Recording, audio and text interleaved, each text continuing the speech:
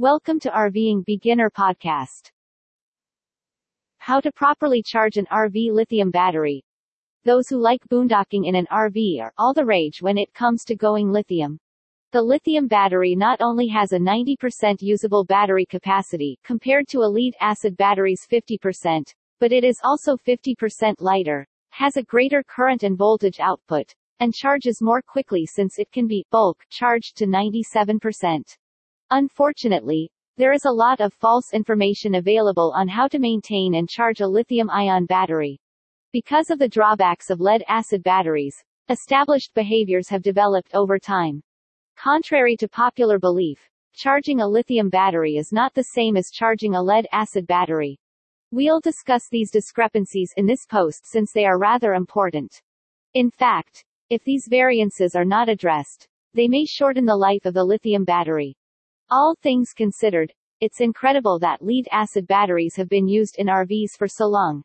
It has a limited lifespan, charges slowly, stores very little energy, and requires a full charge to avoid sulfation.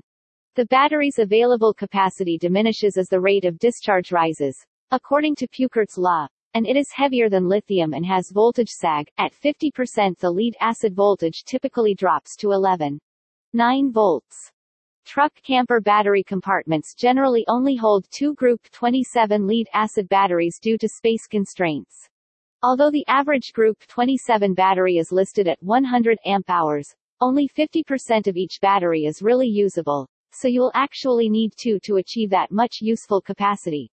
Two batteries are still insufficient for some people. Running a generator is often required if a high amperage load is required, such as a microwave, hair dryer, or induction cooktop. The lithium-ion battery comes into play.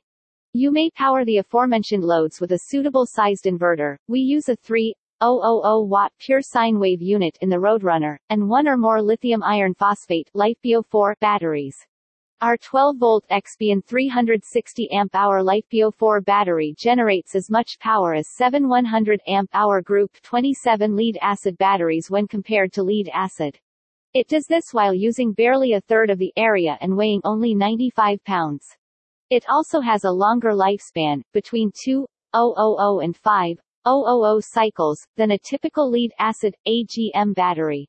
Furthermore, our XPN 360 amp-hour lithium battery continues to produce an astounding 12.9 volts at a 30% state of charge (SOC).